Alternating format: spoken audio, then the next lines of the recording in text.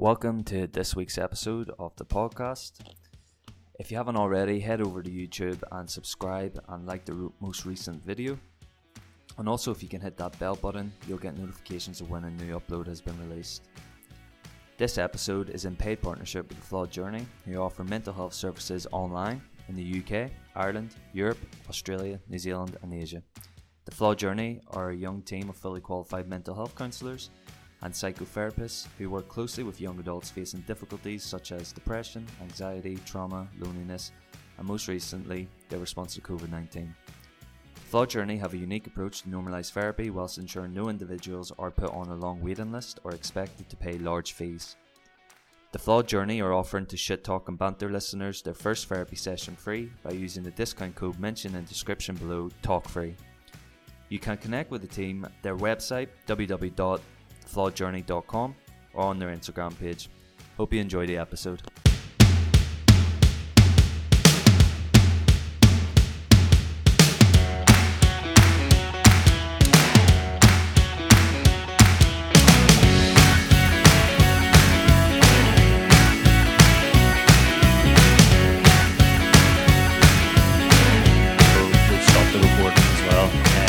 So it doesn't get like awkward if I just like hang up and then never speak to you again. I like that.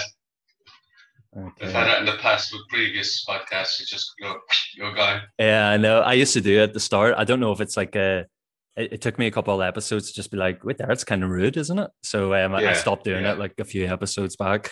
Well done. So you're getting it all right. I know.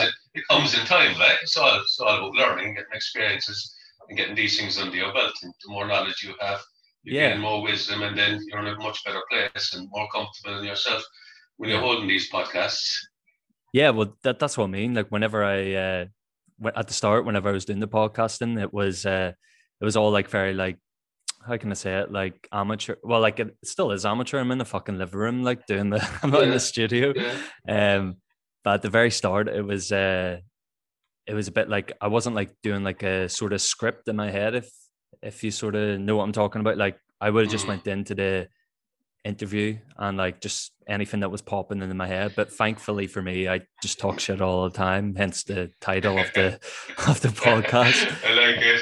Yeah, but I thought it would be better to have like a kind of structure like in my head, and then it gives me like that structure to look at whenever I am talking to people. Mm-hmm. Well done. Good to have a structure. Yeah, exactly. Okay. So we start recording, people. Welcome to this week's episode. I'm joined by Jared O'Brien. Do you like Jared or Jer? I'm known as Jer everywhere. So just call me Jer. Okay, Jared. If you want to contact me and stuff, it's Jer O'Brien. Yeah. Okay, cool. Jared, do you want to introduce yourself for people who don't know you? Yeah, well, I'm Jer O'Brien. I'm what's known as a Master EF-type practitioner, which stands for Emotional Freedom Technique, otherwise known as tapping. I've been into health and fitness all my life, been into martial arts since the late 70s, played football all my life, soccer, played semi-pro in the UK, and I'm still heavily involved in health and fitness. Is a massive part of my life at the moment. Brilliant. And you said you do martial arts. What kind of martial arts are you involved in? I started off doing Shotokan karate, and then then there was a break in that for many years, and then I started to study what was called Kapap. It was an Israeli Army Special Forces technique, and it came to Ireland. I was probably one of the first ones to learn it, so I started doing that for over 10 years and started teaching it. An incredible system, absolutely incredible. Very effective, but again, even when I was training the classes, you'd be inclined to spot an undesirable before the class would even start, and I wouldn't entertain that, because martial arts is all about calm and giving and, being loving and caring towards people. It's not about aggression and violence, but to understand the simple technique and to have it in your back pocket. I think it's very important for everybody to know some sort of self-defense system, even if it's to run. Which I'd encourage. Yeah, 100%. Whenever I was in Australia there, I was doing jiu-jitsu, Brazilian jiu-jitsu, for a couple of years, and that was the first thing that like our coaches told us whenever we came in the first couple of weeks of our training. They were like, no one wants to fight. We're learning you these fundamental techniques to get out of a fight, get out of a hot situation. But if it does come to you actually fighting, then you're going to have to use what we're teaching you. So like people who like go out like on a night out or something like that there, or like they're walking down the street and they just think, oh, I know this here, I'm going to use this against people. Or if like they kind of announce it like, oh, I do jiu-jitsu. So I just watch yourself. Do you know what I mean? People who like, I find the people who show their weapons are the people that are actually kind of weak inside. Does that make sense? Correct. That's 100% right, Nathan. Yeah. They're the weak ones, you know. They're the ones with the issues in their lives. And in most cases, when there is an altercation or a confrontation, you're not the issue. It's something that's happened in that person's life. They could have been bullied. They could have been abused as children. There could be an abusive relationship at the moment. Somebody might have died in their families, and they might have a few bears or whatever the case may be. And then the anger starts to kick in, and maybe memories from the past might start to recur in their mind. And next thing, there's eye contact, and hey, what are you looking at? Sorry, not looking at anything, buddy. You're not. Yeah, you're looking at me, and bang, then it kicks off. You know. Yeah. But it's not just the physical side of the training. You need to be able to talk your way out of a situation. And firstly, you need to be aware of your surroundings, even when you get to a place. And you should be able to sense the energy in these places anyway. Yeah. And if it doesn't feel good, just get out of there. Yeah. Get out of there. At the very start, what you said about you need to like show love to each other, like when you're in a martial arts gym, like that's so true. Like whenever I first went in, I shit myself and I was like, oh fuck, these boys are just going to pick on me straight away. But whenever I got in, I was like talking to people who were like doctors and dentists and fucking policemen, and I was just like, oh my god, these people are so lovely. Like I thought it was going to be like fucking like hard nuts coming after me because I was fresh meat. But no, it's not like that at all. No, it's not. It's very welcoming, and it's I 100%. I'm an advocate, just like you. I think everyone should know some sort of martial arts, some sort of like defense technique, because there's just psychos out in this world. There's psychos. I know you're a therapist, stuff like that there. So I hope you don't take offense to me saying that. But people need to understand that I think there's free people. So I think there's like men and women, and then I think there's evil people. Like there's a whole separate category of evil people.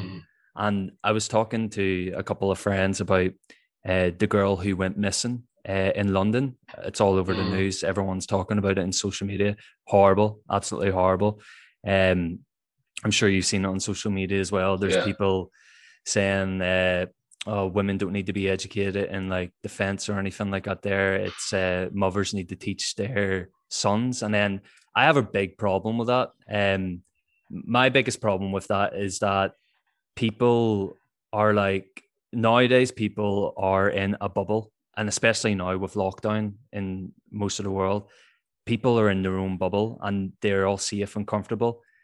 But whenever you get back to that sort of reality of getting outside and walking about, you need to think back into you are vulnerable. Like everyone's vulnerable. Like guys especially are vulnerable as much as women. That's what I believe. Like I've never, ever taken for granted that I'm a guy walking down the street and just thinking, oh, I can do what I want at nighttime. No one's going to jump me. I've had friends who've walked home before and they've got jumped as well.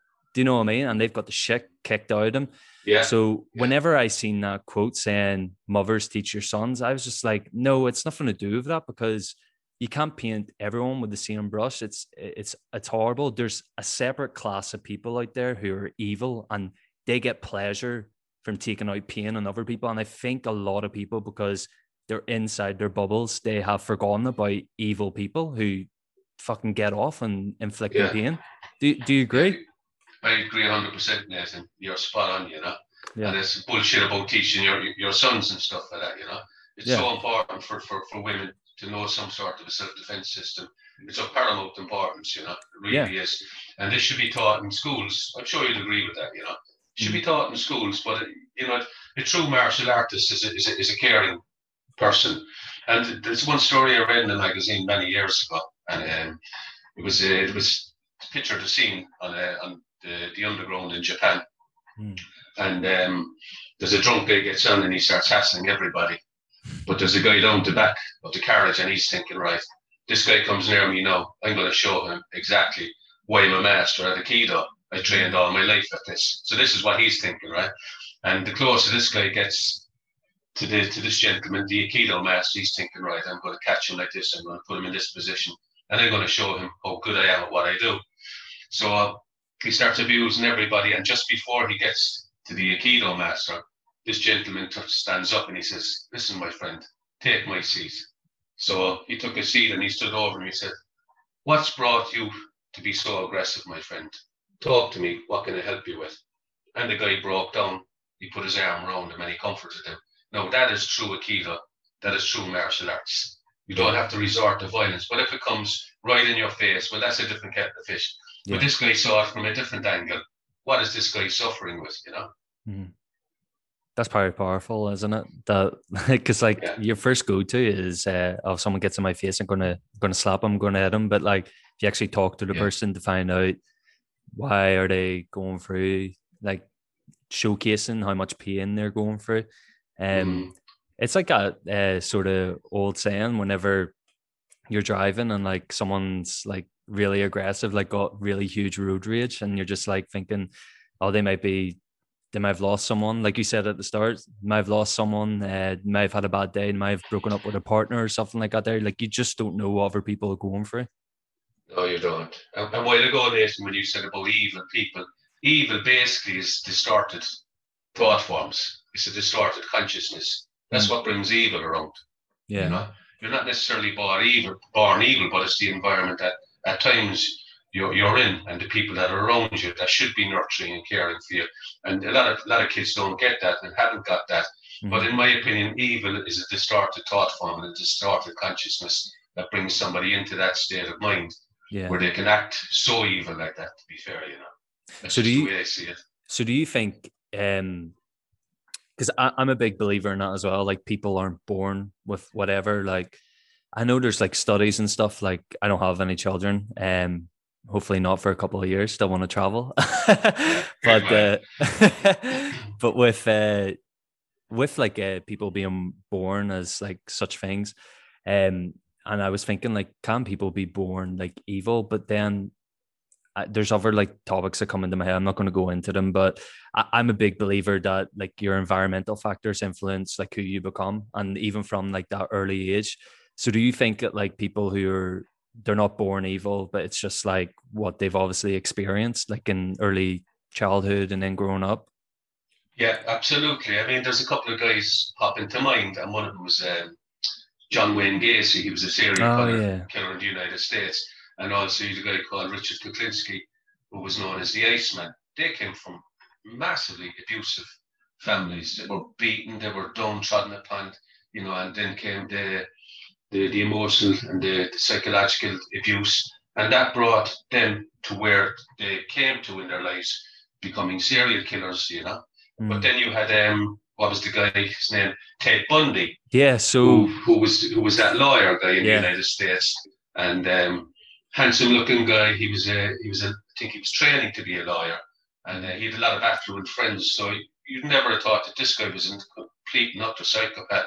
But he had issues with women based on his mother. You know, that love wasn't there from the mother, so he had an inbuilt hatred for women, and obviously he acted it out on lots of innocent women, you know. So it can go both ways. It can go both ways. You could even come from a loving family, and somewhere down the line there could be some sort of an issue that can completely distort your mindset and put you in a different direction from being a really good, loving person to being an absolute psychopath. Mm-hmm. Do you learn much about like obviously like you deal with like I would assume you would deal with like a lot of stuff that like Emma would deal with, like sort of depression and stuff like that there. Have you ever like researched like into like people who are evil, like serial killers and stuff like that there, like, and what the sort of psychological problems are there? Yeah. I've never researched into it. I leave that down to the psychologists, you know. I'm an energy therapist basically, and what I do is I help to release energy blocks and trapped emotions from our physical and energy bodies. And it is profound. It's the only way I can say it. It is absolutely the most profound technique I've personally ever come across. And we say EFT works sometimes where nothing else has worked before. And I've proven that time and time again by working with my clients. And I'll give you one incident now. For instance, there was a lady came to me, and she was on she had one of those Zimmer frames. And when she came, when her husband dropped her off in my clinic, her entire body was shaking uncontrollably. It was like a consistent epilepsy. So every single part of her body was shaking, really, really bad. Okay.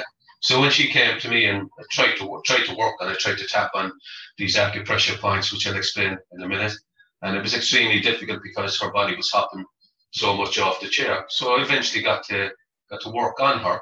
But the point I'm getting to is this woman was perfectly fine up until a point in her life. Okay.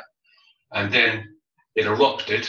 And what erupted was the emotional content that she was holding onto since she was a child manifested itself in the physical body as emotional trauma.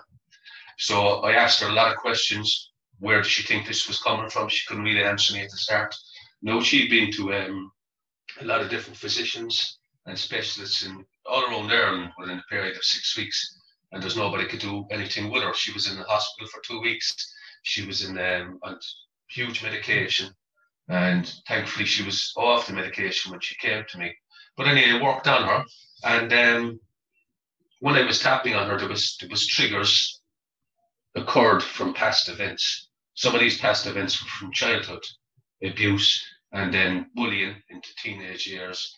And then there was relationships that failed, abusive relationships. And the marriage wasn't going too well. And there was lots of other issues. So the point I'm getting to is there was a culmination of many factors over a lifetime had come to a head 6 weeks previous, and that had just exploded and had manifested itself in the physical body, all these trapped emotions. So when I was tapping on her, we were verbalizing how she felt back during these incidents and these traumas that had happened and how she'd felt at that particular moment. So the more we tapped and the more she addressed it and got in contact with her emotions and her feelings, we were able to release these energy blocks and the trapped emotions. Fast forward 25 minutes later, she left my clinic. Absolutely nothing wrong with her. Just like you and me, she walked out the door. And I often said, if I had a video of that session, it would prove to people how effective EFT energy therapy is. Obviously you can't video the client, but I had lots of other ones like that afterward with people with severe anxiety and depression. But you must realize that the cause of all negative emotion is a disruption in the body's energy system. And people neglect the energy system. Like the meridian system is where we hold on to trauma and trapped energy blocks. And memories buried alive never die. So in order to move forward, we really do need to address the memories, because the memories are what's causing the anxiety and the depressive states within us. So in order to move forward, we need to address these trapped emotions, because if we don't, these trapped emotions will start to fester inside the internal organ system. And every internal organ and parts of the body have a connection with an emotion. For instance, fear is attached to the kidneys or the bladder. Anxiety would be in the stomach or the spleen. And you speak to anybody that's got severe anxiety, and where's the first place that they feel it? They feel it in their gut, But you'd be very surprised when you actually start to address the emotions that they're holding on to and where they're holding on to it in the body. And when you tap on particular acupressure points, that it's like cutting the cord, because everything has an energetic connection to it, especially emotions and feelings from past events, traumas, bullying, whatever the case may be from past. It has an energetic connection, but it also has a memory connection. So when we start to address the things that have happened to us in the past, and if we don't, you will never, ever heal. I tell you now straight up, you will not heal unless you resolve unresolved specific events and emotions from time, places, and events. Unless we address these, you're wasting your time. You're wasting your time. You need to address what has happened in order to move forward. And one of the most important things here is acceptance. Just accept how you felt, accept how you're feeling, and offer no more resistance to what's going on in your mind and in your body. And you choose to take full control and responsibility for your mental, emotional. Nobody speaks about emotional. It's all mental health and well-being. But it's emotional. It's a mental, emotional, and well-being. So you have to be very conscious of that. Everybody's about the mental. Nobody talks about the emotional. But the emotional is where the real healing starts. Once you address it, it's only then we can move forward. But again, as I said, if it's not addressed, you're wasting your time. Wasting your time. So I got lost there, like in your words, because I was like, "Fucking hell, am I at a TED Talks or something?" That was very good. That's when I took a pause because I won't stop, you know. And like you, I don't have any script, you know. No, I'll let you talk about it, don't worry. That was very interesting. So the way you're talking there, so say like you had a random client came in and say you start tapping and you tapped on like, say like their bicep or something like that there. You start tapping on their bicep and then the person like start breaking down. Do you automatically assume that their bicep is like associated with like some sort of trauma they've had in the past? Like say like maybe they got grabbed there whilst like, just say for instance, like they got grabbed there whenever they got raped or something like in the past. Would you would sort of know that that's like something traumatic's happened? Yeah, definitely. And you're spot on, Nathan. No, wouldn't necessarily be in the bicep, but very good way of putting it. But like if you just have it, obviously your viewers, the listeners can't see me, but the tapping points would be up around the head, for instance, and collarbone underneath the arm and on top of the head. How simple is that? But when I'm tapping, I'm being very consciously aware of my client's posture, their skin color, their demeanor, their tone of voice. So when I'm tapping on particular points, I can nearly sense the shift while they're talking about something. So let's just say they were abused as a child. Okay? So I'm tapping on points, and next thing I'm at this particular point here, and then I see there's a shift. I can see they're uncomfortable, and they might get a little bit teary-eyed. They might take a deep breath, and I know I'm after hitting a point. So I just concentrate on this point then for a little while. I'll calm the client, you know, just reassure them that they're safe. I'll get them through this and keep tapping on that point, get them to focus on the breath, and then we'll start to move on. And then after that round, the tapping, which will only take maybe 30 seconds.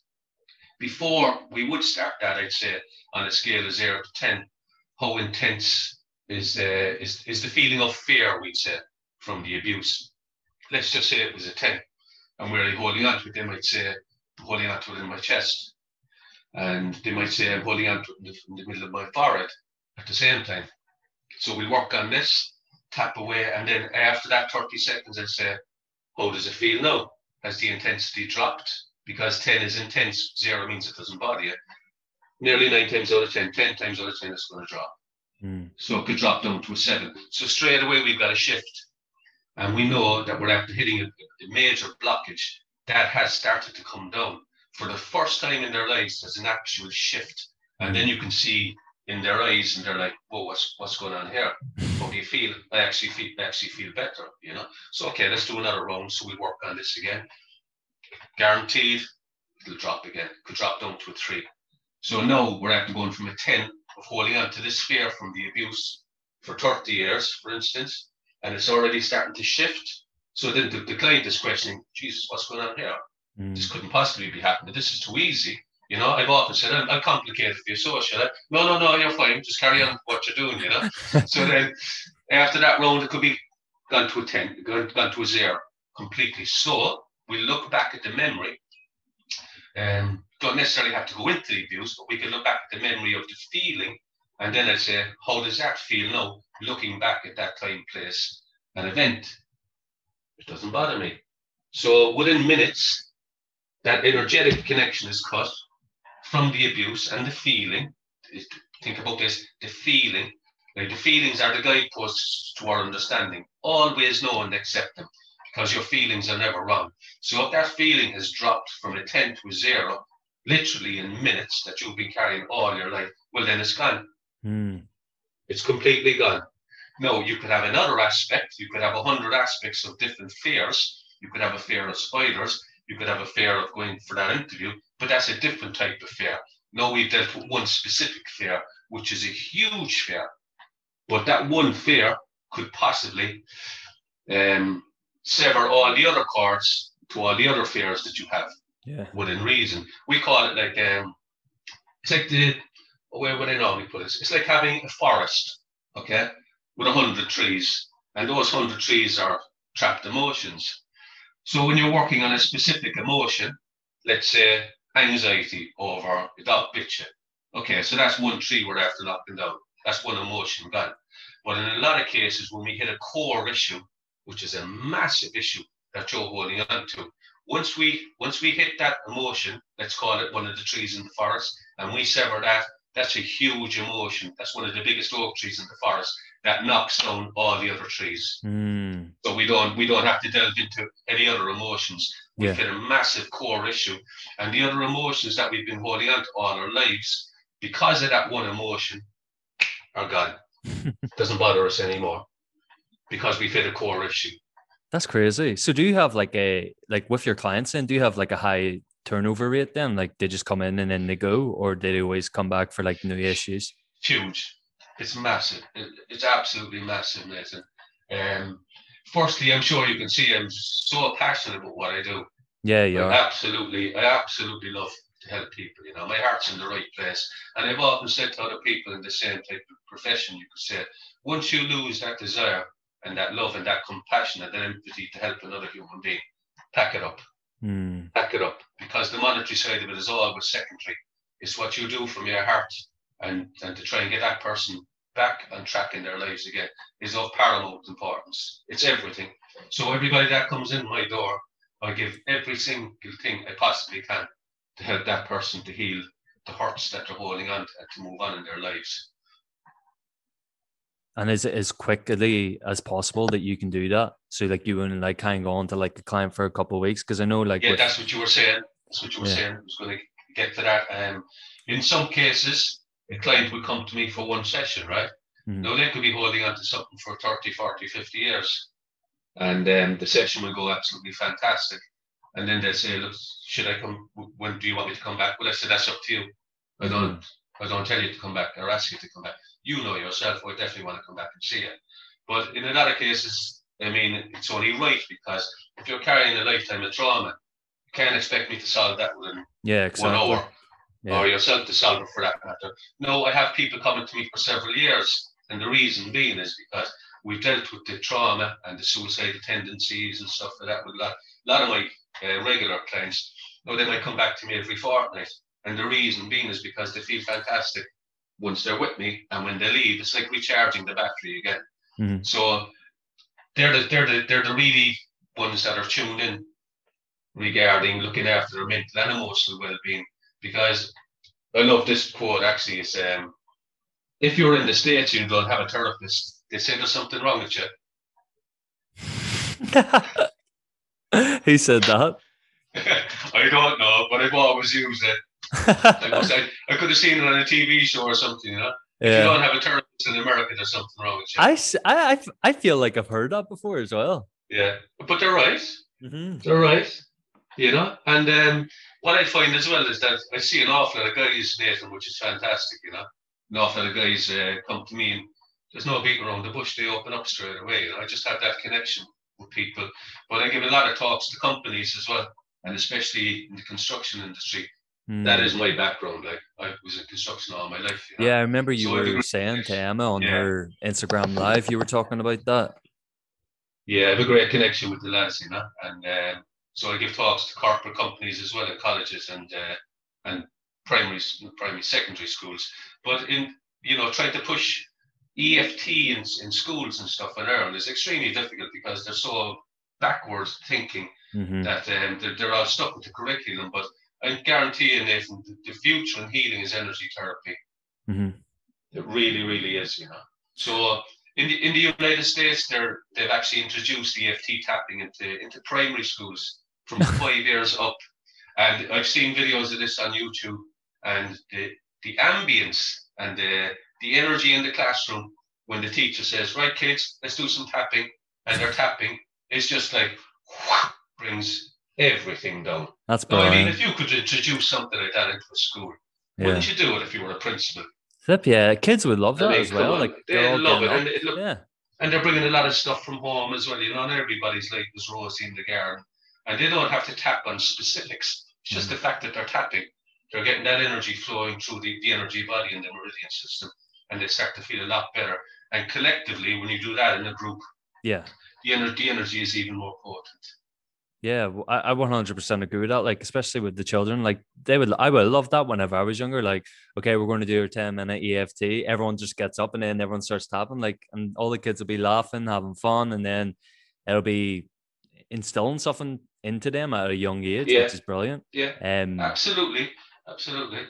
And one of the things I would dearly love to get into primary schools with, and start from that level up, is to go in and speak about the two most powerful words in existence that nobody speaks about.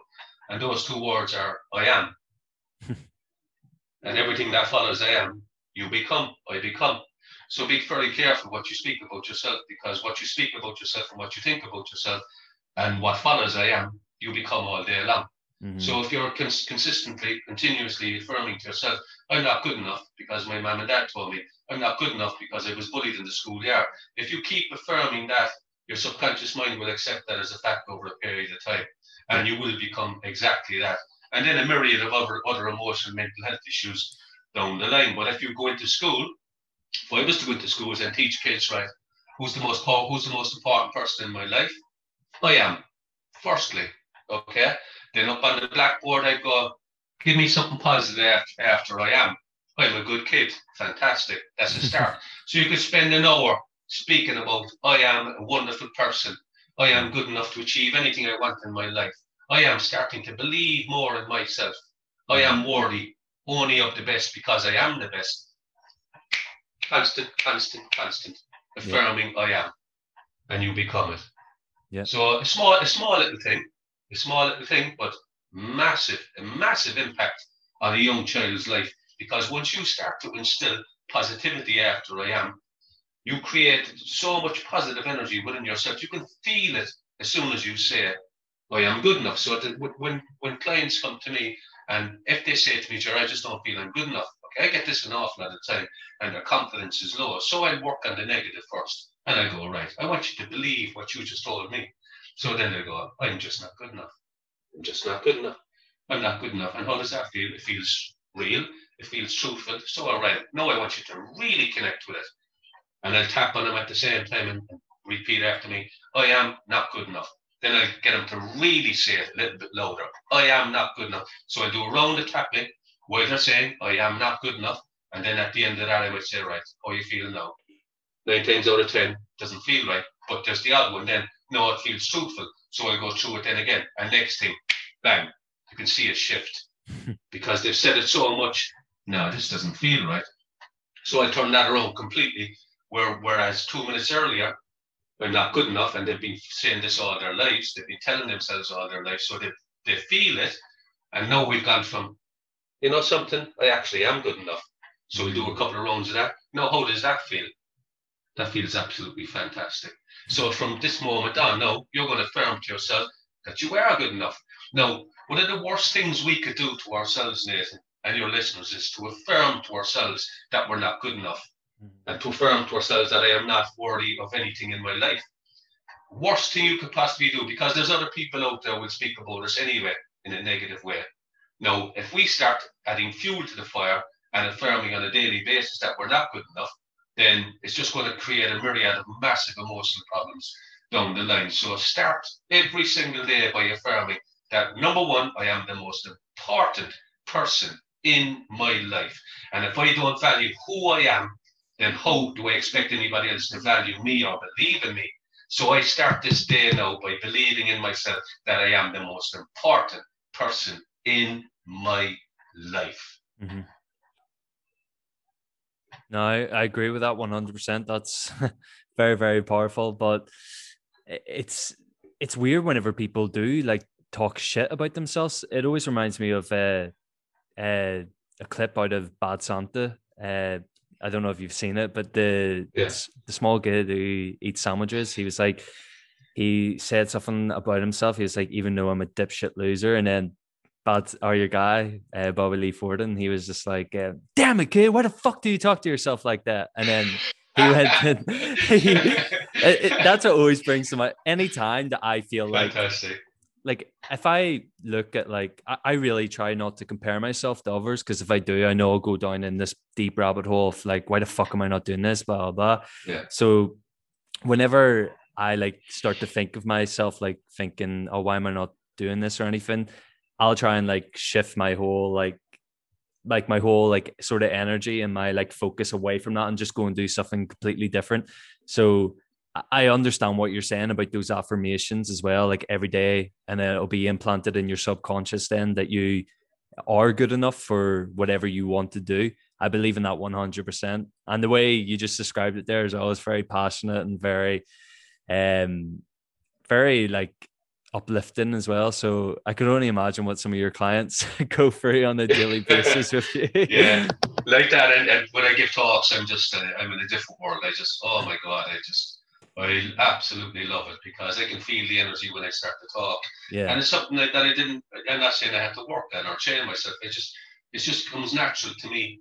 And when I do get that passionate, I feel the energy projecting completely out of me and connecting with everybody in the room, Yeah. But an affirmation is futile unless you bring the feeling into it, Nathan. I did an Instagram post there only recently about the law of attraction. And if you say an affirmation and if you don't feel it, you're wasting your time. You have to feel it.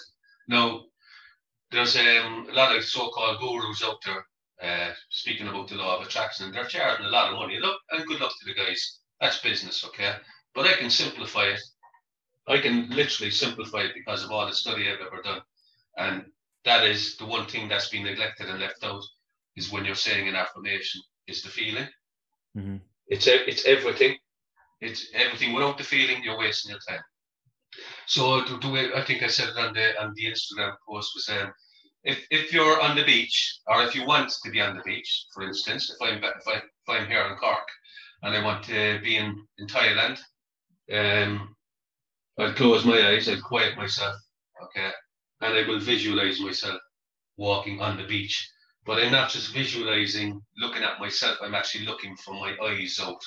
So I'm actually looking at the surroundings. Do you get that? I'm not standing back looking at myself walking on the beach. I'm looking from my own eyes out at the beach. Yeah. Now, when I'm looking, I'm also feeling. I bring the senses and I bring the emotions into it. So I can actually feel the sand. We all know what it's like to feel sand. So just bring that to your attention. Walk into the water, feel the water on your feet, and feel that sensation when it's a little bit cold to start with, and you get that shot up your legs, and then bring in the sun and bring in the air and whatever other energy is in the environment at the time. Just bring it in. See yourself sitting back down on the sun lounger, maybe at the bar, having a cold bottle of beer or something, or a glass of water, and just picture yourself doing that and feeling the sensation. Because what it is you're living from the wish fulfilled, as if it's already after happening. So you need to bring that feeling into it. And with repetition, I guarantee you will achieve what you want to achieve, because number one, you're planting the seed in the fertile land of your subconscious mind, and any seeds that you plant in your subconscious mind will come fruition. It has to happen. Over a period of time, your subconscious mind will accept everything that the conscious mind is feeding it. And over a period of time, you get exactly what you think of. So be careful what you think of, whether you want it or not, because you get exactly what you're thinking of, because energy follows thought. Do you know it's funny you mentioned that about like picturing yourself like on the beach? I remember whenever I was quite young, and whenever you're young, you don't care what you wear whenever you're going out. So like during the winter, I was wearing I wasn't even wearing a coat. It was like wearing a hoodie, and it was like maybe -1 or 2 degrees. And I knew you had to get to like the shop, or I knew you had to get somewhere, and my fingertips were freezing. My toes were so cold. And what I used to do, it was kind of weird, because like I've never been, in my early life, I had never like meditated or done yoga or anything like that there. But as I was walking down the street, obviously I've walked down the street my whole life, so I could close my eyes and know where I was going. So I just closed my eyes for a couple of seconds and like minutes. And as I was walking, I was just like picturing myself being on the beach. So it's so weird that you said that, because that is fantastic. Yeah, it's brought it back to my mind. I remember I used to do that every time I went to the shop, and like I just kept on thinking, okay, I'm not in the cold, I'm in the warmth, and the sun's blistering down on me. It's amazing. I was like picturing like palm trees. Don't even know where I was picturing. It was just in my head that there was like a beach there, an ocean, and the sun was on me, and it was weird. It worked. That's like it actually fantastic. Worked. Yeah, but it does. It does. Yeah. And again, I'll put things into context here. The monitor screen behind you and the microphone that you're speaking into, and the same what I have on my side, manifested itself through thought. Okay? These would not exist unless they first started with a thought. It's the same with a biro pen. It's the same with the chair that you're sitting on. It's the same with a nuclear rocket. They would not exist unless they existed in a thought. And everything that has ever existed and everything that does exist is in a state of universal consciousness in the matrix, okay? Everything that ever will exist, everything that ever will be thought up of is already out there. This is why it's called a law of attraction. So when you think of something and you're on that magnetic connection with what you want to attract because of universal consciousness and what's out there, you will attract it with repetition, with dominant intent. So when you're doing something and if you're visualizing, you know something, this is the now time for me. Not about what's happening in the future or what happened in the past. You just bring it into the now moment. You sit down and you quiet your mind, and then you visualize what you want as if you already have it. Now you've heard this time and time again, but I want to simplify it to the listeners here. Sit down, close your eyes, take a few deep breaths, and visualize what you want as if you already have it, but bring the feeling into it. The more you do this on a daily basis, the more you will attract it. But do not have doubt about what you're visualizing. When doubt comes in, it throws everything out the window, it throws a spanner in the works. You must believe 100% that this is coming. It's already here. Okay? Very important. Yeah, I agree with that. Do you live from the wish fulfilled? Do you are you a big believer then in like, so say like with like training and stuff like that there, are you a big believer in consistency, or are you a big believer in listening to your body? I know it sounds very contradicting, but say if you take the likes of like David Goggins, he just fucking goes no matter what his body's telling him. But then other people, like the average people, as he would put it, and I'm included in that category, if I like have a tweak in my muscle or something, then I will take that break. Like what are your sort of thoughts on that? Yeah, consistency, definitely. But you can also push yourself too hard. I've done it myself in training, especially with the self-defense classes I was teaching. I had more injuries and I kept going with it, you know, and I'm paying the price for that today. If I listened to my body and just, you know, maybe took a week or two away from it, things would be a lot different for me physically wise now today, you know. But the consistency is massive. And what I say, and I've always lived by this, Nathan, what takes a long time to build naturally takes a long time to lose. Okay? So if you've got guys out there on Smarties and stuff and they're in the gym, that won't last for long. You know, I'm telling you now, guys, it won't last for long. Yeah. You got to put the work in. You got to be dogged in your determination. And you must look at it like, I mean, let's say if you're genetically gifted and you're a bodybuilder, the most muscle that you will put on in a year is between 7 and 10 pounds. Naturally. Now, that's a huge amount of muscle when you look at it, right? Between 7 and 10 pounds. Now, you multiply that by 4. Now, that's a lot of muscle. Provided you're genetically gifted, you know? And as you know, it's one of the hardest things in the world to do in order to grow. You've got to break down the muscle fibers. And what comes with that? Hard work and intensity. When you get to that rep where you think you can't go no more, it's the next rep after that is what's going to create the growth. But then it's what you put into your body afterwards, what you fuel it. But people are neglecting, again, the mental and emotional health when you are training and you are a superior athlete, for instance. If your emotional state isn't right, nothing's going to function. Your whole physicality is going to be out of sync. And that's why it's important to train your mind, which I have done over many years. And what we'll probably speak about after, but what I went through is what's after getting me through that because of my mental health. my mental strength, because I knew what was coming. I worked on it worked on it before and after it. That's exactly what I did, But the consistency with the training, Nathan, consistency with the training. I got my own gym, okay, and my gym is old school stuff. All free weights, okay. I've got a chin bar out the back. I've got a chin bar in my gym. It's only a small gym, but it does exactly what I needed to do. Yeah. And I've got more free weights than I could ever lift. But compound movements, isometric movements are, in my opinion, probably the best exercises to use. And what is an isometric movement or a body movement? It's your body.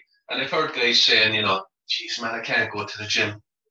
I haven't been training 7 months now. I see what, man. You can't go to the gym. Why don't you use the gym you were born with? What's that? Your body, your body, chins, press-ups, and squats. Yeah. You don't need a gym.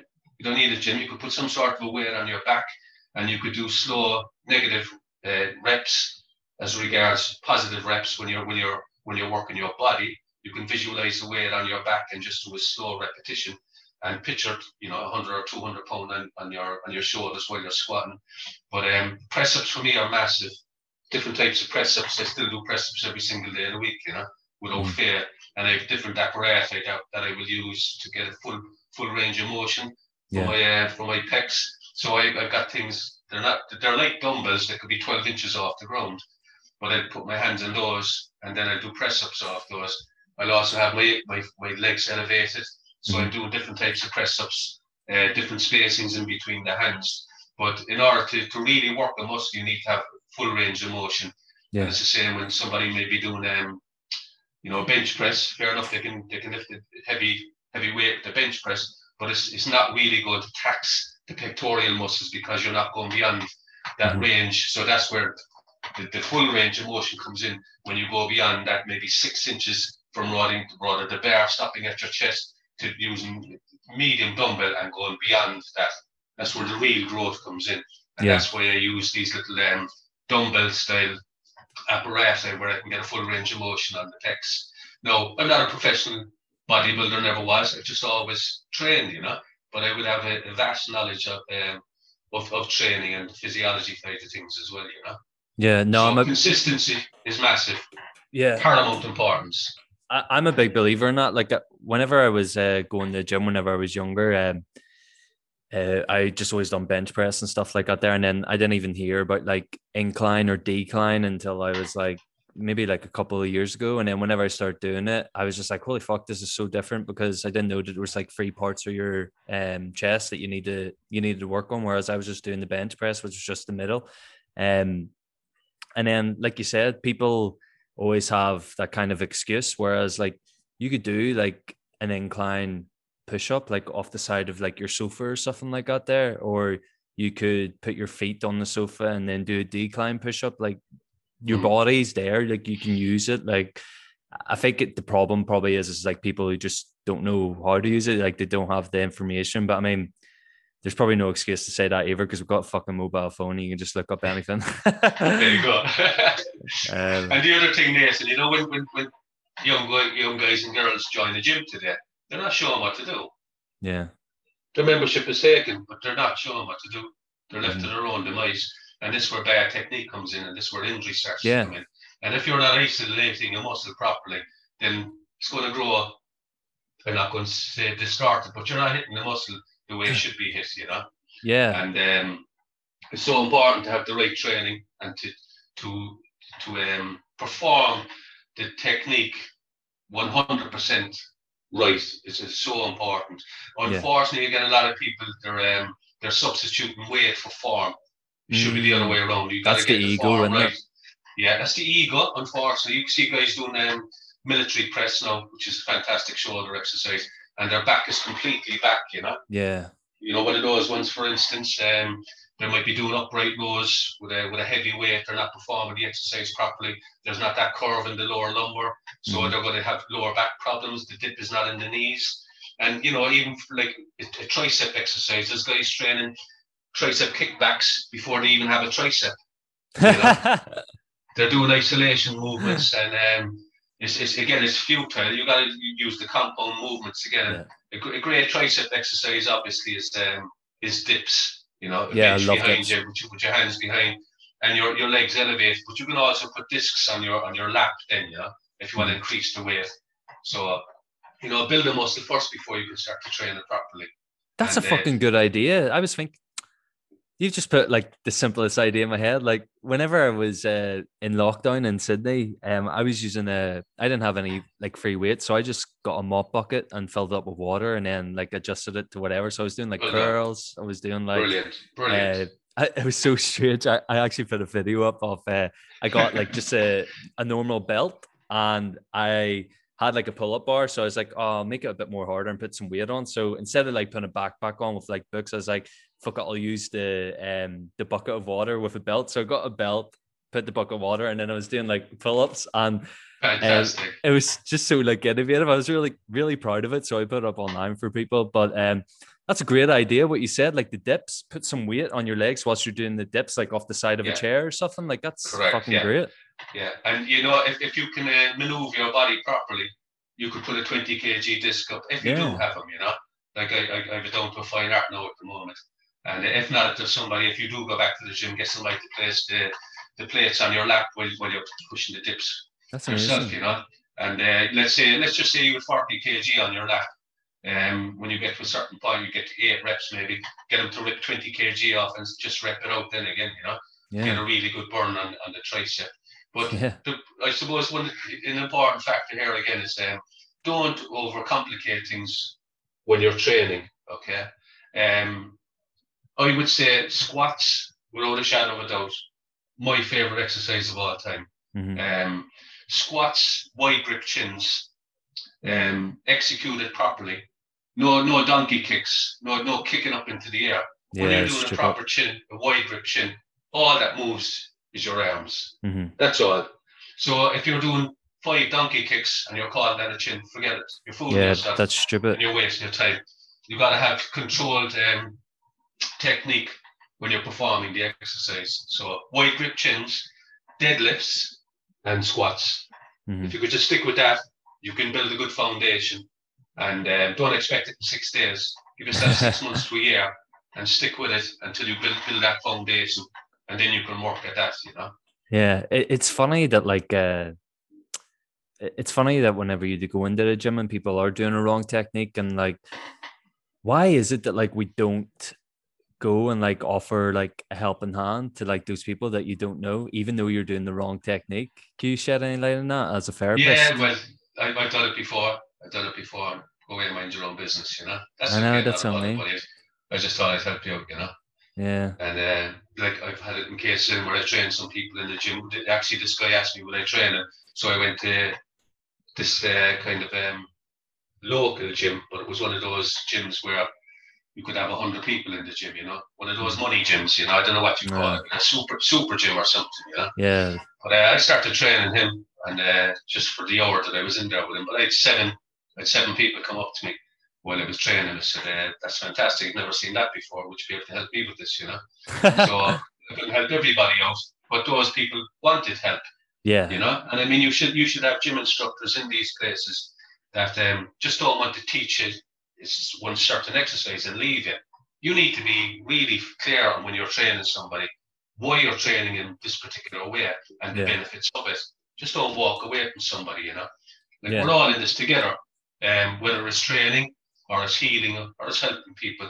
We're all one energetically wise at the end of the day. So what you do for another, you do to yourself. So always lend a helping hand to anybody out there on the street, you know, whether it's in the gym or whatever the case may be. Just be kind to people. Just be nice. Yeah, that's exactly it. Like I think that fitness instructors, they don't do enough. Like they are walking about the gym, and like if I can see someone doing like a fucked up movement, and I'm sure they can see it as well. So exactly. Do you know what came into my head there whenever you were talking about like energy and stuff like that? And obviously you do EFT. Have you ever watched the movie Avatar? I have. I thought it was fantastic. Oh yeah, it's brilliant. I watched it recently, so that's why I'm thinking about it. Yeah. But I could imagine like you're sort of like Obviously I don't know you, but I could just imagine like your dream would be like there's a part where obviously like the Navi, the indigenous species on the planet, they are all connected with the planet. So like they have like, remember they have like the ponytails with like the things at the end, and they connect them to like animals or trees. Yeah. And whenever I think is it Sigourney Weaver, whenever she dies, they all use all their energy and they're doing like a chant, like a mantra, and like they're all plugged into the earth, and like all their energy is going towards this body to try and like to save her. I can imagine that's like you could be like the person leading that, like with the mantra. Yeah. Like that's what I'm just thinking in my head. Firstly, very, very well put, very well described, Nathan, to be fair, you know. But like once you grasp that we are all one, we are all connected. And how could I prove that point to you? Let's say you were watching the news, okay? And there was something really horrific happened. Let's say in Guatemala, in South America, right? And you were watching this and you felt that unbelievable feeling, and you might have felt it in your stomach, you know. You might have felt unbelievable love and compassion for what happened to what you just saw, to a person, for instance, okay? And it might have upset you. So you mean to tell me that we're not connected? That's so true. Yeah, and that's just one little incident I could bring out. Yeah. You know? I mean, even when I work on people, I have to separate myself emotionally, otherwise I'd be drained, you know. Yeah. But like when people open up to me, you know, I can feel their hurt and their pain, you know, and that just shows again that, you know, we're just all connected as human beings, and the more that we realize this, the better, and we can start to help each other more and to put it out there that, you know, to try and, you're not going to eradicate violence and aggression. It's always going to be there as part and parcel of life, you know. But like, you know, one person can make a difference. Hell can they what, you know? Yeah, exactly. Yeah, definitely. Like we were talking at the start, like there's always going to be evil out there. So if we all come together and try and help each other as best as we can, it can try and defeat it. As I know that sounds very cliche, but it can actually help. I wanted to talk to you about like the actual like EFT. So like you don't really see it that much in like movies and stuff like that there. You don't really see it on social media, like unless you follow like those certain accounts. You don't really see it like on the news or anything like that there. Is there a stigma against it, or is it just because people don't know about it? They don't know about it. I suppose the majority of people don't know about it. And the stigma would be that it's not given a chance. It's not given a chance by the Western Medical Board, for instance, the medical fraternity. You know, excuse me, if it's not scientifically proven, well, then it doesn't exist. But EFT has been scientifically proven on numerous occasions and continues to be proven time and time again, you know. Like, I'm pushing this, like nobody is pushing this, to be honest with you, in Ireland, and I have been for many, many years, you know. I'm on local radio, you know, every couple of weeks talking about EFT and, you know, the power of positive thinking and lots more besides, and pushing it in my talks. You know, I've even done demonstrations with people before I've given talks. I might have had 3 people in front of me and, you know, are you okay to talk about your issues or something? Don't want to go too deep into it, you know. But I've had situations where somebody had a stiff neck, he could only move his neck partially, you know. And I just said, look, where's all this coming from? This pain, he said, I've had it for nearly 40 years, you know. And what ensued after that question was, whoa, he says, where did that come from? I said, what? He said, I was bullied when I was a kid in school severely.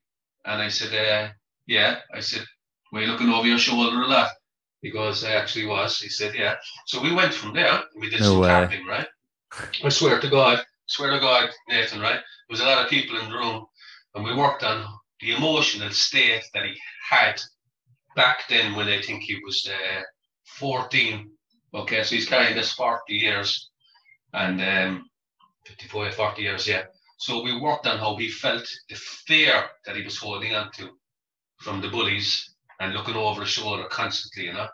And it, again, like I said earlier on, the emotional content from the traumatic events from the past manifested themselves in the physical body. Now, he didn't know this, Nor did I until we started asking the questions. And then I started tapping. How did you feel back then? Unbelievably fair. I was petrified. How do you feel now thinking about it? Exactly the same. So we tapped on it, even though I feel this fear, just accept who I am. We did a round of tapping. One round of tapping took 30 seconds, and he was able to turn his head like that kid in The Exorcist. To the amazement of the people in the room as well, you know. Yeah. And even myself, it still amazes me at times. It defies logic, you know. But energy healing is the way to go. I'm telling you. That's crazy. Not discounting doctors and everything else what they do, and physicians. Fantastic. Yeah. But once you start to open your eyes and you start to look at stuff, then things really start to manifest. And I was asked this question earlier, back here in Cork's 96 FM. Look, Joe, what if everybody thinks this is all gobbledygook and this is a load of bull, what you're talking about, you know? And I said, look, BJ said, a closed mind is open to nothing. Mm-hmm. Put things into context, you know? Yeah. And he goes, well, that's quite into me, isn't it? But I said, I didn't mean it that way, but, you know, unless you're open-minded, I said, you know, you can't delve into other things that are out there. Yeah. So, you know, have an open mind and just be a bit eager and try to learn more. You know, you'd be very surprised what you pick up along the way. Yeah, that's the whole purpose of my podcast. I want to like talk to different people that I would never talk to and like learn like where they come from. So like I'll try and not, obviously like it's a natural sort of emotion for people to like prejudge shit. So like if I've got like a hunter on or something like that there, and like I think of myself as sort of like an animal rights like activist. Like I, even though I don't like do anything, but like I just love like animals. And I had a hunter on, and I was getting him on. I'm asking him like questions just to sort of understand where he's coming from, because he's a fucking person at the end of the day as well. And he really opened my eyes like about like why he does it and stuff like that there. And I feel like that's the best way to go. Like if you don't agree with someone, like actually step into their shoes and like learn why they're doing it. That's brilliant, Nathan. Fair play to you, buddy. Yeah. Yeah. And your podcasts are fantastic, Nathan. I watched a couple of them, to be fair to you, credit to you, you know. Thank you. And I commend you on that, and I take my hat off to you, you know. But I suppose, Nathan, one of the most important things I could do here is really explain about what EFT is all about. Yeah, definitely. And how it works. No, there's just something like that now. Everything is relevant when it does come up, and just in the back of my mind now, it's been just popping in there. I've given a talk in a large pharmaceutical plant here back in Ireland, you know, and I'd given several talks over 3 or 4 days, and I was on site this particular morning. It was about 7:30. I was getting prepared for the day ahead again, and I got a phone call off this director of a company. Now this place was huge, Nathan. So we had lots of subcontractors scattered all over the site before you went on to the main site, okay? They had all their offices and stuff like that. There was lots of them there. So I got this phone call off this gentleman. He says, Jerry, this is such and such. Are you on site? I said, I am. He said, look, can you get down to such and such an office ASAP? We have a member of our staff in a very distressed state. No problem, I'll be there. I was there in about, I'd say, a minute and a half, Nathan. Got down there, knocked at the door, and this guy came out and he goes, we have a member of staff in there, he wants to take his own life. Right? Fucking hell. Yes, I kid you not. I think it's relevant that I'm speaking about this, Nathan, otherwise I wouldn't be speaking about it. And I'll get around to the point in about the EFT and stuff. But what happened was, I'm thinking, right, okay, 7:30 in the morning, the guy wants to take his own life. He said, we don't know what to do, Joe. So I said, okay, what's going on? He said, he's talking this way and that way, we can't make sense of him. I said, bring me in. Went in, and the other director was there, and this guy, not kidding you, Nathan, he was on his knees on the floor. He was crying his eyes out, he had his head in his hands, 47 years of age. What a sight now to see at 7:30 in the morning, right? But this is life. These things happen. This is why I guess I'm speaking about this. This was happening right in front of me. So the two directors, they were Welsh shook now. They didn't know what to do. So they said, we'll get on to such and such a suicide thing, and we get on to this. And I said, you'll get on to nobody, I said, you get on to nobody. I said, this is critical. I said, this needs to be dealt with straight away. And I said, I will deal with this right now if I get this gentleman's go ahead. So I went over and put my hand on his shoulder, and I said, what's your name? He told me his name. And I said, will you give me permission to help you? And he just looked up and he said, "There's the cat. I'm leaving the cat." That scared the absolute shit out of me. There was something going on behind you, and I was like, "What the fuck is that?" That's the pet cat for you. So anyway, I went over and I said, I can help you this morning. I said, if you allow me to. And he didn't even speak to me, just nodded his head. So the two guys were heading out the door and I said, anything you need, just please come out to us, you know. So, cut a long story short, Nathan, right? I spent 3.5 hours with this guy. We've become really good friends now since, as it happens, right? This was about 3 years ago. And I started to work on him. You know, I got him from being on the floor, got him to sit down. Really distraught now, traumatized. I mean, crying his eyes out uncontrollably in front of me. I spent 3.5 hours with this guy, completely turned his life around within 3.5 hours. And I'll tell you why. Like we spoke about a while ago, there was a culmination of many factors in this gentleman's life that had come to a head on this site at 7:30 on a Thursday morning 3 years ago. You might be asking why. Okay, well, the questions we went through, what he had endured as a child, okay, serious abuse and loads more besides, broken relationships, broken marriage, couldn't see the kids. There's a myriad of massive emotional content that this gentleman was holding on to. And on the Thursday morning at 7:30, bang, came crashing down. All the emotions came up, felt it in the physical body, couldn't control it, didn't know what was happening, and bang, crashed completely, like a computer just went down.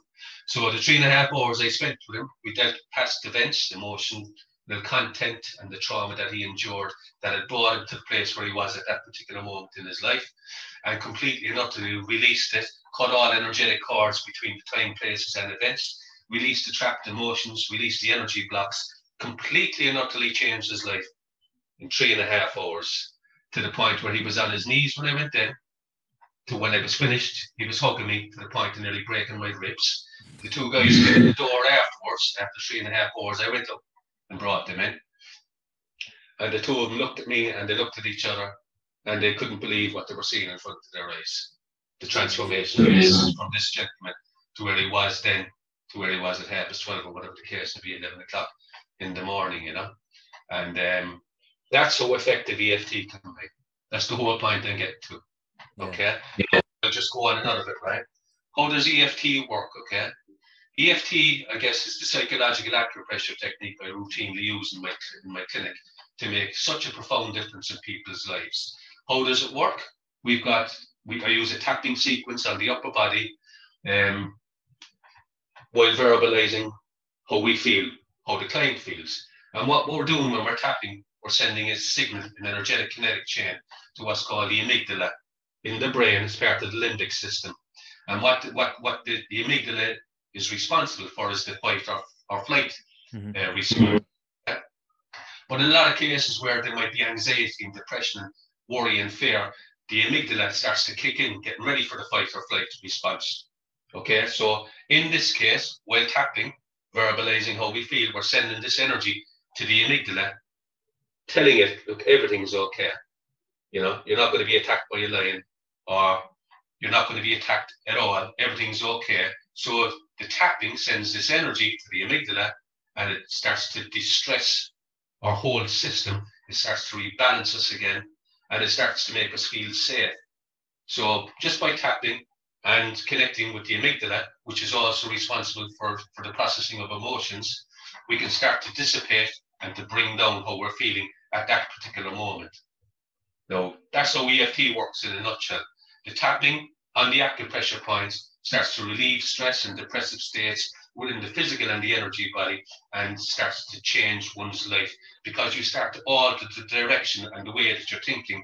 Once you start to feel better and you drag yourself out of the doldrums of despair that you are in this particular moment, when you start to address how you're feeling again. We spoke about this at the start. How you're feeling, and the feelings again are the guideposts to our understanding. No one accepts them. Most of us don't want to delve into our feelings because they're scary. They're scary things, you know, because we're bringing up stuff from the past. But as I said at the start, unless we address stuff from the past, we cannot possibly heal. Yeah.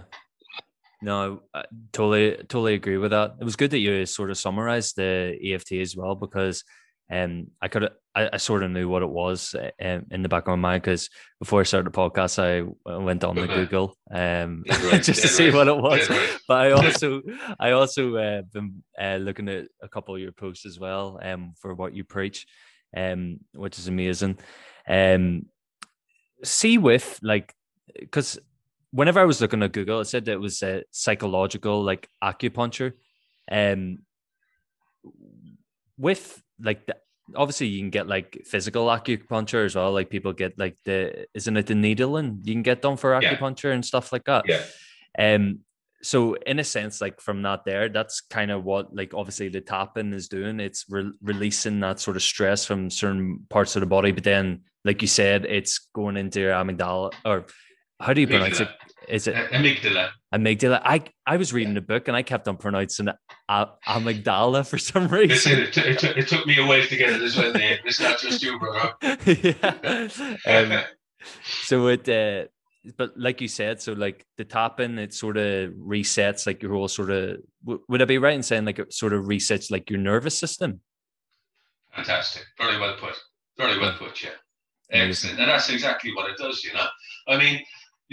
Again, I suppose a lot of the times when I give talks, I try to explain to people that we're vibrational beings, and we live in a vibration-based universe. And everything that we vibrate, we project out into universal consciousness, and we draw back into our life's experience on a daily basis. Now, what I mean by that is, again, people don't understand, and again, I try and simplify it, that our thoughts create our feelings create our emotions, and our emotions create our vibrational frequency. So what we vibrate out, we draw back in through the premise of the law of attraction, okay? So let's say, for instance, most people that come to see me in my clinic, their vibration is low. In fact, it's rock bottom. Why? They wouldn't be coming to see me otherwise. They might be suffering with whatever emotional content that they're holding on to. So therefore, their vibration has to be rock bottom. Now, the tapping, when we're tapping, raises the vibration. And I've got this so many times feedback from people. When I left Cheshire, I felt unbelievable. And the things that happened to me in the following days was just incredible. Why? Because when you raise your vibrational frequency, you will start to attract positive thoughts, feelings, emotions, people, circumstances, situations, and events into your life on a daily basis that will only serve you in a positive way. So you've gone from rock bottom to now hitting the roof with your vibration. Now, just because you can't see this, Nathan, doesn't mean it doesn't exist. Yeah, this is very, very, very real, okay? Very real. I mean, you know yourself at times, you walked into a room and you could cut the atmosphere with a knife. That's the energy. You can feel that energy. Now, this is very, very real, just like your vibration. So if you're feeling down, guys, if you're feeling anxious, depressed, worried, if you're worrying about things from the past, your vibration is low. And you know that because of the way your life is at the moment, the way you're conducting your life. So as I said at the start, and you could repeat it after me, those that are listening, if I always do what I've always done, I will always get what I've always gotten. Now, what does that mean? You know exactly what it means. Because if you're not feeling right within yourself, and if you're doing the same thing every day and you're getting the same results, ching, what's that? Yeah, I got to start doing things differently in order to change what I've been doing, to enhance my life and to feel better in my life and to move forward in my life and to empower myself. I choose to take full control of how I'm thinking, how I'm speaking about myself, and how I'm acting on a daily basis. Only until then can I change the situation that I'm in and the circumstances that have created how I'm feeling at this moment in my life. I need to make the change because nobody else can do it. Yeah. Amen. Do you ever fuck about with like Reiki or anything like that? Reiki, is it? Yeah. Yeah, I'm a Reiki master on top of that as well. Yeah. I also do hands-on healing. I do spiritual hands-on healing, which apart from the Reiki, I also do hands-on healing, which I studied in London, and it's extremely effective. It's a powerful technique, you know. I'm one of very few people that are doing it in Ireland, to be honest with you. In fact, I think I'm the only one. So I keep that under wraps, you know. That's for the ones with the real physical pain and emotional pain, and put the hands on, you know. And basically rebalancing the chakras as well. That's what I was thinking. I was kind of like thinking that EFT is kind of it's obviously not exactly like that, but it's whenever I was thinking of like things that are similar to it, I was like thinking Oh, well, it's clearly like linked in with like meditation, kind of yoga, sort of all about that breathing, sort of that calm state. Yeah. And that's what I get from it, from the way that you're talking about it. Have you ever? I know this is going to sound weird because I know it's not legal in Ireland. Have you ever experimented with like psychedelics or anything like that? No, No, I didn't. has it ever been Never like? did. Would you want to? Oh, something I wouldn't mind trying. The ayahuasca, is that what it's called? Pronounced? Yeah, Have you ayahuasca. heard of Yeah, that before? Yeah, yeah, I wouldn't mind trying that. To be yeah. honest with you, somewhere down the line, I might have the opportunity to do it.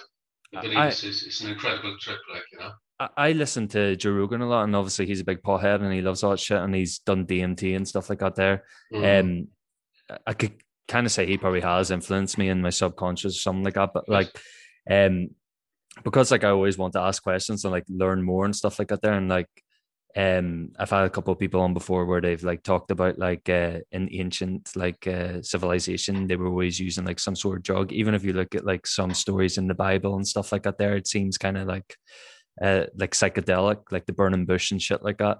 Yeah. But I would always love to just like sort of see like, obviously I wouldn't like fucking like take it from someone off the street. I would like to be like in a practice like where it's like controlled and there's someone looking after me, and like maybe I'm hooked up to like a machine with, that's like looking at my breathing and stuff like that, my blood pressure. But yeah, I would love to just like sort of like experience it and just see like what it would be like. Because I've heard so many people like saying that like they've came out of it and like they're like rejuvenated, like they found themselves or something. Even like Yeah. people who've like came out of like a coma or something like that as well. Like they've like had this like sort of profound moment in their life. And I've just always wanted, I haven't really asked many people that. That's why I wanted to ask you, because you're sort of. No, you're dead right, because I actually met a guy in the UK go back a couple of years ago. We actually became good friends, and he had done the ayahuasca, that's the way to pronounce it, several times in Amsterdam, Yeah. And he said, I'd love to get you over there, Joe. He said, it's life transforming, Yeah. And the things he was telling me, the places he was actually going, obviously all the body experiences, he was going to different dimensions, even with the spirit world, Mm-hmm. He said it was just life changing after it.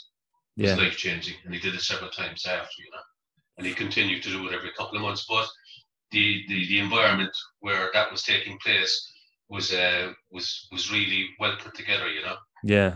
and it was very safe like that. And it was only the chosen few that could go to this particular establishment. It was by invitation only, So yeah, very well put together. I would definitely love it. Well, maybe that's something. Maybe in the future, me and you, we could. You never know, Nate. Volunteer. I wouldn't rule anything out, my friend.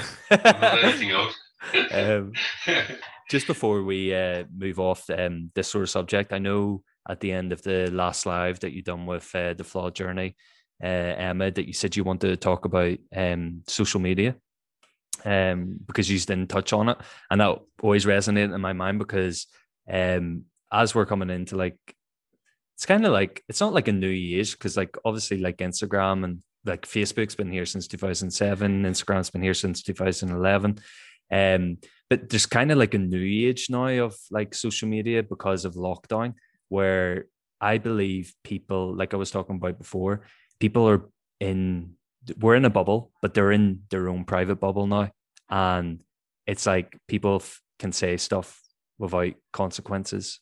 Does that make sense? Yeah, does it what, man? Does it what? It's scary. Yeah. Social media is absolutely fantastic in the right hands, but it can be detrimental in the wrong hands, Not the wrong hands, the wrong mindset, You can create an awful lot of hurt and pain to people. And one of the people that's popping into my head there now is, God bless that poor girl, Caroline Flack. Yeah. Yeah, that TV presenter, she presented Love Island and stuff, And I think she was having problems in her own relationship. And when you're in the media like that, you're all over the screen, to be fair, and you're an easy target. And as you rightly said, Nathan, people behind the screen, and you don't know who they are. And the barrage of abuse that some people get, and unfortunately that poor girl did get it, and it brought her to taking her own life, But unfortunately, she looked upon other people's opinions being more important than her opinions about herself. Yeah. She obviously wasn't that strong-minded, or she didn't have the backup, or maybe her loved ones didn't really realize how fragile she was at that moment. No, that's the bad side of social media. The good side of social media is what you're doing, Nathan. Mm-hmm. The likes of us speaking. Yeah, exactly. To share our knowledge and our wisdom with countless amounts of people out there to try and make life that bit better, you know. So it's got its pros and cons, and you know, Caroline Flack is only one person, and you know, as the saying goes, you have to go out for. I think there's a program on here in Ireland some night during the week about her life and her death. But it's so tragic when it can come to something like that, and it's happening right across the board. It really is, you know. Even young school kids back here took their own lives because of social media bullying and lots more besides. It's just so unfortunate, you know. And unfortunately, you can't really police it. That's the sad thing about it, you know. Cannot police it. It's so strange. Like people are talking obviously about Caroline Flack, and people are sort of linking her to Meghan Markle as well at the moment. That's just been the talk of everyone's fucking mouth. And I know it obviously is a sad situation, but it gets to a point where like I look at like successful people and they're like, they don't look at the news because they don't want to bring it like a downer on their sort of their own like situation. But I feel it's important to like shine a light on like sort of issues like that. So like this like whole Meghan and Harry thing has like it's created such a divide. It's like Republicans and Democrats in the United States. And some people are like saying, oh, she's just faking it all, like she's a princess, like she shouldn't have anything to complain about. And then obviously the other people, rational thought, where I come from as well, it doesn't matter how much money you have, you could still be going through things like depressions. Like take for example Robin Williams, like made everyone laugh and then he committed suicide. That was so sad, which is horrible. He's one of my childhood sort of figures I looked up to. He was in every single movie. Isn't that horrible actually thinking about that? Like he was in like Doubtfire, like Hook, like Flubber, like he was Genie in Aladdin, like all those like movies, and just like making people happy, but he wasn't happy himself. Like, and that's no, he wasn't. And I go back to Robin Williams when he was in a program called Mork and Mindy. Mork and Mindy, yeah. I grew up with that. Like, I mean, that was just, it was class. It was just, he was so talented, the guy was, you know. But like, unfortunately, again, you see, just because you're famous, you know, and you've done really well in your life. I mean, these people are human beings too. It's very easy to speak ill about people. It takes courage to speak well of somebody. Mm-hmm. It's very easy to sit down behind the computer and slag somebody off, you know, and to really put down and undermine somebody just because they're famous. And do people not think that these people have feelings and emotions as well? And they've got families, you know. They've got families that love them and that care about them. And it's not just a person that they might be, giving a barrage of abuse to. This affects everybody collectively, especially their immediate family. So, you know, before you start speaking bad about people, you know, really, really think about the consequences and what you can actually do and the effect that you have on other people by your horrible words, you know, derogatory words, and the way you project this out into social media has a massive impact on another human being. So I suggest that you delve into your own emotional state, whatever you're carrying from the past that's created the barrage of abuse that you might be inciting on people today just for your own gratification, and try to start and be kind to other people. And maybe then you start to change your own life. Mm-hmm. And it sounds so like simplistic and cliche when you say that, like just be kind, but like it literally is. Like, how would you like it if you were on the receiving end of like a really horrible message to you that's public and everyone can see it? Yeah, it's cowardly. It is. It really is cowardly. And I feel with like lockdown at the moment, like a lot of people are taking a lot more chances, and they are, like I said, they're in their own bubble, and because they're not on the street, they think that they can just say some things that they would never ever say before. And obviously with lockdown as well, you have like a lot of people who have done their own startups and stuff like that there in businesses, and I can even see like hateful comments to people straight away, and they're only starting up, like saying like shit to them, like giving them shit, like saying, oh, you'll never do anything with that, or why are you trying to be like this? Like it's so horrible. But again, it's like you said, you have to have that sort of strong mind and like resilience to get through all that cloud of bullshit. Yeah, the only way that anybody's going to have any effect over you is if you let them affect you with their words. You must remember you're the captain of your own ship. Whatever you take in a derogatory way, you're creating it yourself because you're reacting to the way that they've spoken about you. So they're just opinions. That's all they are. Just opinions. You either take them or you don't. If you take them, they can be detrimental. Mm-hmm. They really can, you know. Just fob them off. And as I said at the start, other people's opinions about me are not as important as my opinions about myself. When you speak those words to yourself, nobody's got any power over you. And don't ever give it any energy. Don't ever give it the power. You are the most important person in your life. Everybody that's listening out there, always remember that. Work on it on a daily basis and use the two most powerful words in existence. I am, everything that follows I am. Affirm it to yourself on a daily basis, only in a positive way. Change what you're doing, change the way you're thinking in order to change your life. And always remember, everybody out there, if you're going through a tough time at the moment, the storm doesn't last forever.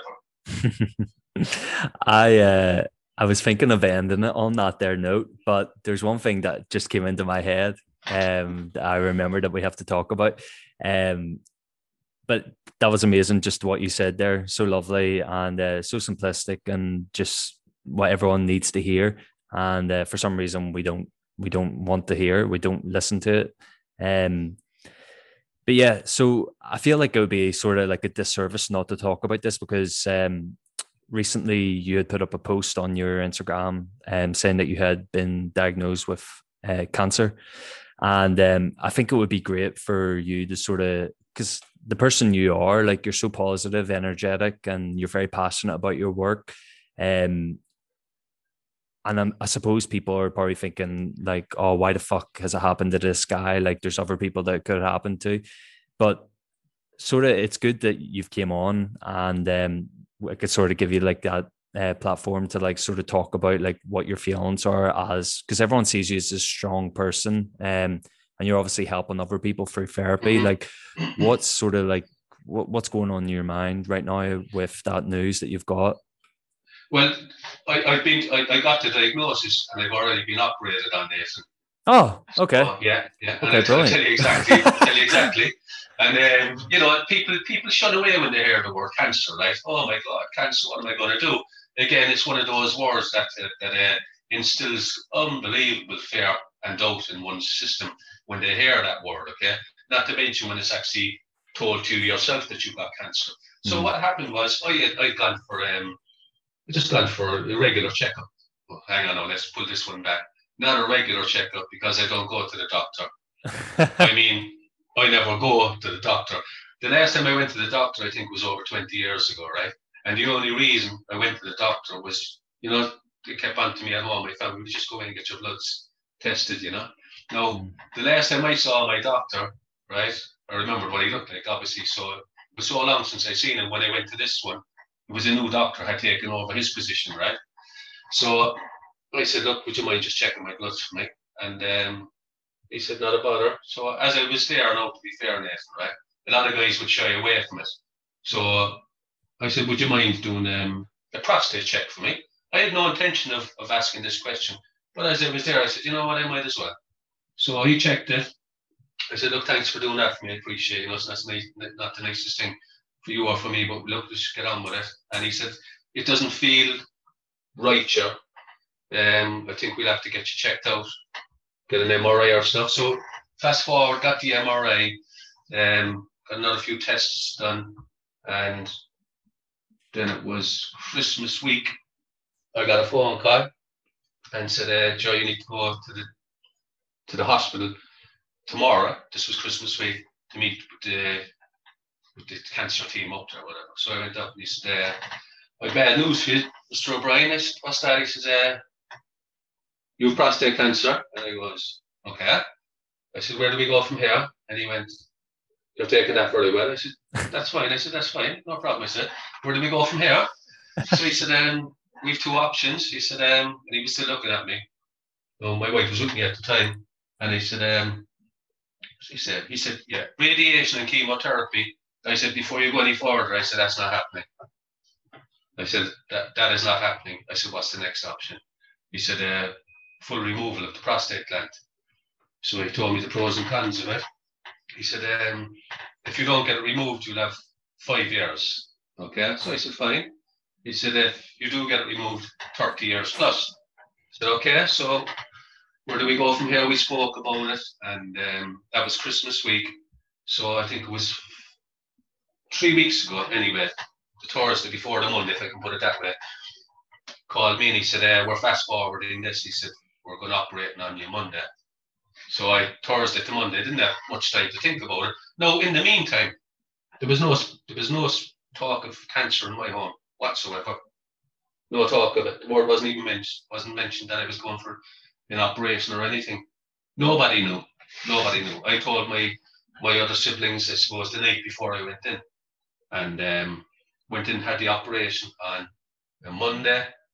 I was discharged on a Thursday. No, it was a major operation, serious operation. I was out on the Thursday, got an infection, was back in on the Wednesday. Gravely ill. They actually thought I was going to die at home. No, that was 2 weeks ago. Okay. Now, came back out, started the recovery. I'm not one for medication, never have been, ever take prescribed medication. But in this case, obviously, because it was I went through, I needed to take antibiotics and lots more besides. So it was a really, really, really tough ordeal for me, what I had to go through. I had tubes sticking out of places where no man should have tubes sticking out of, and I had bags coming out of me and stuff. Really, really. What got me through that, right? And I'm glad that you posed the question, Nathan, was, and for everybody out there that's listening, what got me through that was my mental strength. Now, I didn't just have the mental strength on the day going into my surgery. I've had this mental strength for years. I worked on it just like I worked in martial arts and worked on my muscles through the weights. I worked on my mental health for many, many years. So if you work on your mental health now, you will be prepared and you'll be able to handle a situation like I handled. If it does manifest itself in the future for you, you will get through it. But I can't stress enough how strong-minded you have to be in a situation like this. Not necessarily the cancer, but if you hit upon hard times as well, you really, really need to work on your mental strength. Even the doctors were looking at me and saying, like, what's up with this guy, you know what I mean? And they said, when the operation was finished, they came to me on the Wednesday, operated on the Monday. They said, look, Ger, there's an awful lot of guys go into terrible bouts of depression. They really go downhill when they get the news of the cancer and after the operation. And I said, well, it's not going to happen to me, you know. So he was going, it's not going to happen. I didn't even delve into what I was doing. I said, well, that won't happen to me, you know. So before I went for the cancer operation, which was a couple of weeks ahead, I was working on myself. No, I'd worked on myself for years, but I was working on myself even more now, being mentally strong. And I was tapping on myself every day, releasing any blocks and that. So after the operation, I started tapping on myself. That was the Monday. The Tuesday, I started tapping on myself in the bed. I could barely move now. It was really ill. But I started tapping on myself in the bed and affirming to myself the way I wanted to be after this. I took in my own homeopathic remedies to ease the scarring and the nerve damage and stuff. I started taking them without the knowledge of the doctors. It's nothing to do with them anyway. Homeopathic is natural. So I worked on that, and then as I came out, I started working on myself more. I made after the infection, that was a bad one that came out. And then from there, I had to take it easy for a couple of days. And the doctor said, I'm not recommending this to anybody, no guys, right? The doctor said you won't be able to lift anything for over 3 months. The most you'll be able to lift is a kg. I was out on the Wednesday, I was training on the Monday. No, don't get me wrong, I wasn't lifting the weights I'd normally lift, just nice and gentle. And I took it nice and easy. And if I felt anything down below, I'd have eased off, but I took it really nice and easy, you know? Yeah. So I'm back training, take it nice and slow, but it's all in the head, guys. I'm telling you, everything starts in a state of consciousness. Everything. So if you're not strong in your state of mind, you're going to fold. You're going to fold. So you've got to build yourself up now. And if you listen to this podcast, please take some advice from myself and Nathan and work on your mental health and emotional health. And you become powerfully strong within yourself. Powerfully strong. Because without your mental health, you don't have any mental. Without your mental health, you don't have any health whatsoever. So I'm glad you posed that question. Do I give the cancer a second thought? No, I don't. No, I know I got to go back in 2 weeks because they took lymph node samples to see that the cancer hasn't travelled or anything like that. So I'll find out in 2 weeks' time once I got the full all clear, you know. But I don't give it a second thought, honestly. No, that's amazing, Drew. Thank you so much for sharing that. And I'm a big believer in like what you've said as well. Like it's all about the mental state. And like if you're gonna just accept that you've got cancer and you're gonna be like, oh, I'm gonna die, like that's no way to think. You've lost the battle already. Like you're clearly a fighter, and like you'll definitely get through it, especially with your mental state. And I mean, like you'd rather go out fighting than not. Do you know what I mean? Like you're not just gonna sit there and piss and wallow. So I'm so glad that you shared that with people, and I think that's probably that's a good high to finish on. Is there anything else that you want to sort of share or mention? Yeah, but you know what it is, Nathan? It's just an experience. It's just one of life's experiences that we all have in life. This is my particular personal experience. Now, I believe I attracted this cancer myself at an energy level somewhere along the line, whatever trapped emotions I may have held on to. This is my belief. This is my belief, okay? That I attracted it for some reason and that I will learn from this experience that I've gone through. Now, I've often said this to some clients and stuff, that we all go through different experiences in life. You know, there's breakups in relationships when we're young. There's breakups in marriages. We lose jobs. We lose finances from investing in dodgy schemes or whatever the case may be. But they're all experiences, right? Now, when people endure these negative experiences and they feel really terribly emotionally, okay, a lot of people actually take their own lives, okay, and they go into the doldrums of despair. But if you don't start to realize that everything in life happens for a reason and it is an experience, and if we all start to take our own lives because of negative experiences that we've had, then there'll be nobody left on the planet. We need to learn from experiences, especially the so-called negative ones, because some of the most negative experiences that I've had in my life, I now look back as being some of the most enlightening experiences that I've had, that has molded me into who I am, that has helped me transition into who I am to this day. And what I've learned from these past experiences is where I've got my growth and understanding about where I am in my life, where I'm going to go, and who I am as a person. If I didn't have these experiences, I wouldn't be sitting here with you now. I wouldn't be helping countless amounts of people doing what I'm doing unless I had experiences. So no matter what you're going through in your life, or if you go through some serious negative aspects in your life in the future, this will pass, but you need to learn from it. Yes, it is going to hurt. Yes, you're going to feel bad, but you will learn from it if you work on your mental and emotional strength. You will get through it a lot easier, but always talk about it. And what I will say is, affirm again, keep affirming to yourself on a daily basis. One simple affirmation you could say today, every morning, today, no matter where I'm going, no matter what I'm doing, no matter who I am doing it with, it is my dominant intent to see that which I want to see, for nothing is as important as that I feel good. Fuck yeah. That's amazing. Feel so empowered right now. That's one of many.